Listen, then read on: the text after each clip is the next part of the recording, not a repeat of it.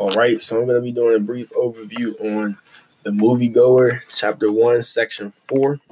So the first thing I wanted to point out right away is this feeling of emptiness and this repetitive theme throughout this section.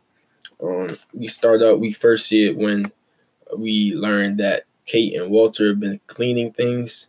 It says they've been removing 100 years accumulation of paint from old walls and cupboards. It says there's a feeling of like sallowness and thinness around her. It also uses a lot of descriptive adjectives such as like summers past, broken wicker, rotting hammock, split croquet balls. And so it's just, you see it a lot throughout this section.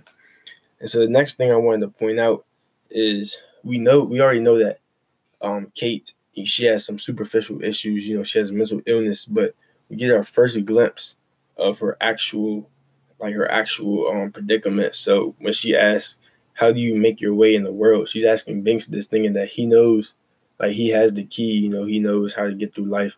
When in fact, we know that he doesn't. He's actually trying to figure that out for himself. He says he's on his search.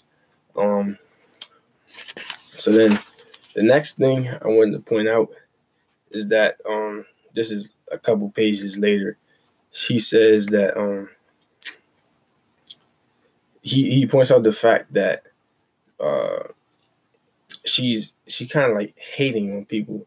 He says that the discovery of possibilities of hatred, it warms under his influence, and it makes the basement a friendlier place, because the basement, when he goes, it seems like cold, but when she starts to talk about people, it kind of makes her happy a little bit. Like it brings a little bit of joy to her because her life is so dull, which is interesting to note. And so my final, I guess this is like the most important part.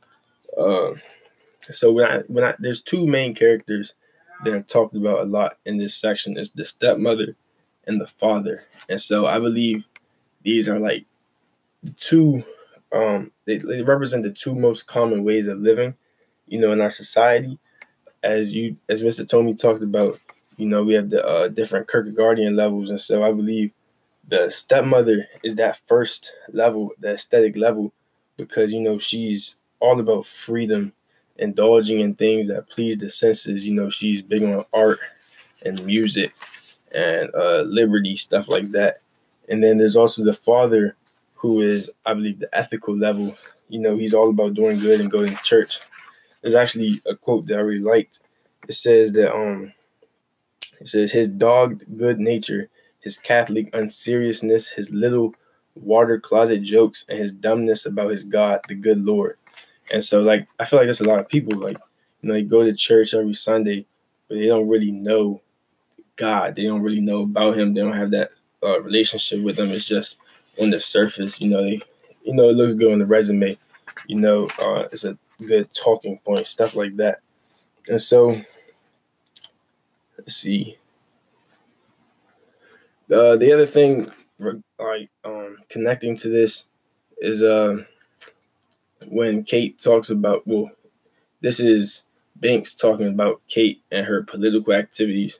And he says, if the stepmother found out about her political views, that she would flip out, saying, a spiritual rebellion is one thing, but political conspiracy, that's something else. And so this is a pervasive issue, in society nowadays. Like, politics takes up everything.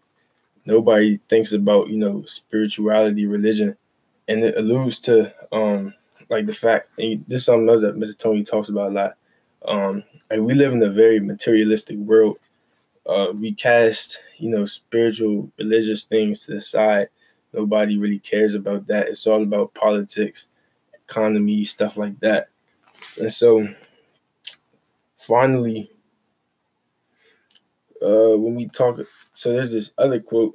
It says, it was inevitable that Kate should catch up with and see into her stepmother just as she caught up with her father. And so this is when it talked about her, kind of copying and mirroring her parents. And like she started picking up traits, but she's pretty much seeing that there's an end to their experiences. Like, it's not fulfilling. It says she sees into them like they have no substance. It's superficial. And so the key point that pretty much is the basis of this whole section is when it says, not back to her stepmother, I fear, but into some kind of dead end where she must become aware of the dialectic. And so it's talking about how her mother's way of life, indulging in the senses is no longer, pleasing for her, is no longer fulfilling or satisfying for her. Her father's way of life, she tried to already. It's not fulfilling as well. And so he fears that, she might go into a bad place mentally again, because she realizes that the way she's been living, there's no fulfillment in it, but she doesn't know, what the answer is, which, we know is God, but she doesn't know that. And so she's saying there's only so much the world can offer, and things aren't really adding up, because she thought those would satisfy her, but obviously it doesn't. And so this also comes full circle with that feeling of emptiness I said in the beginning, that again is a repetitive topic in this section.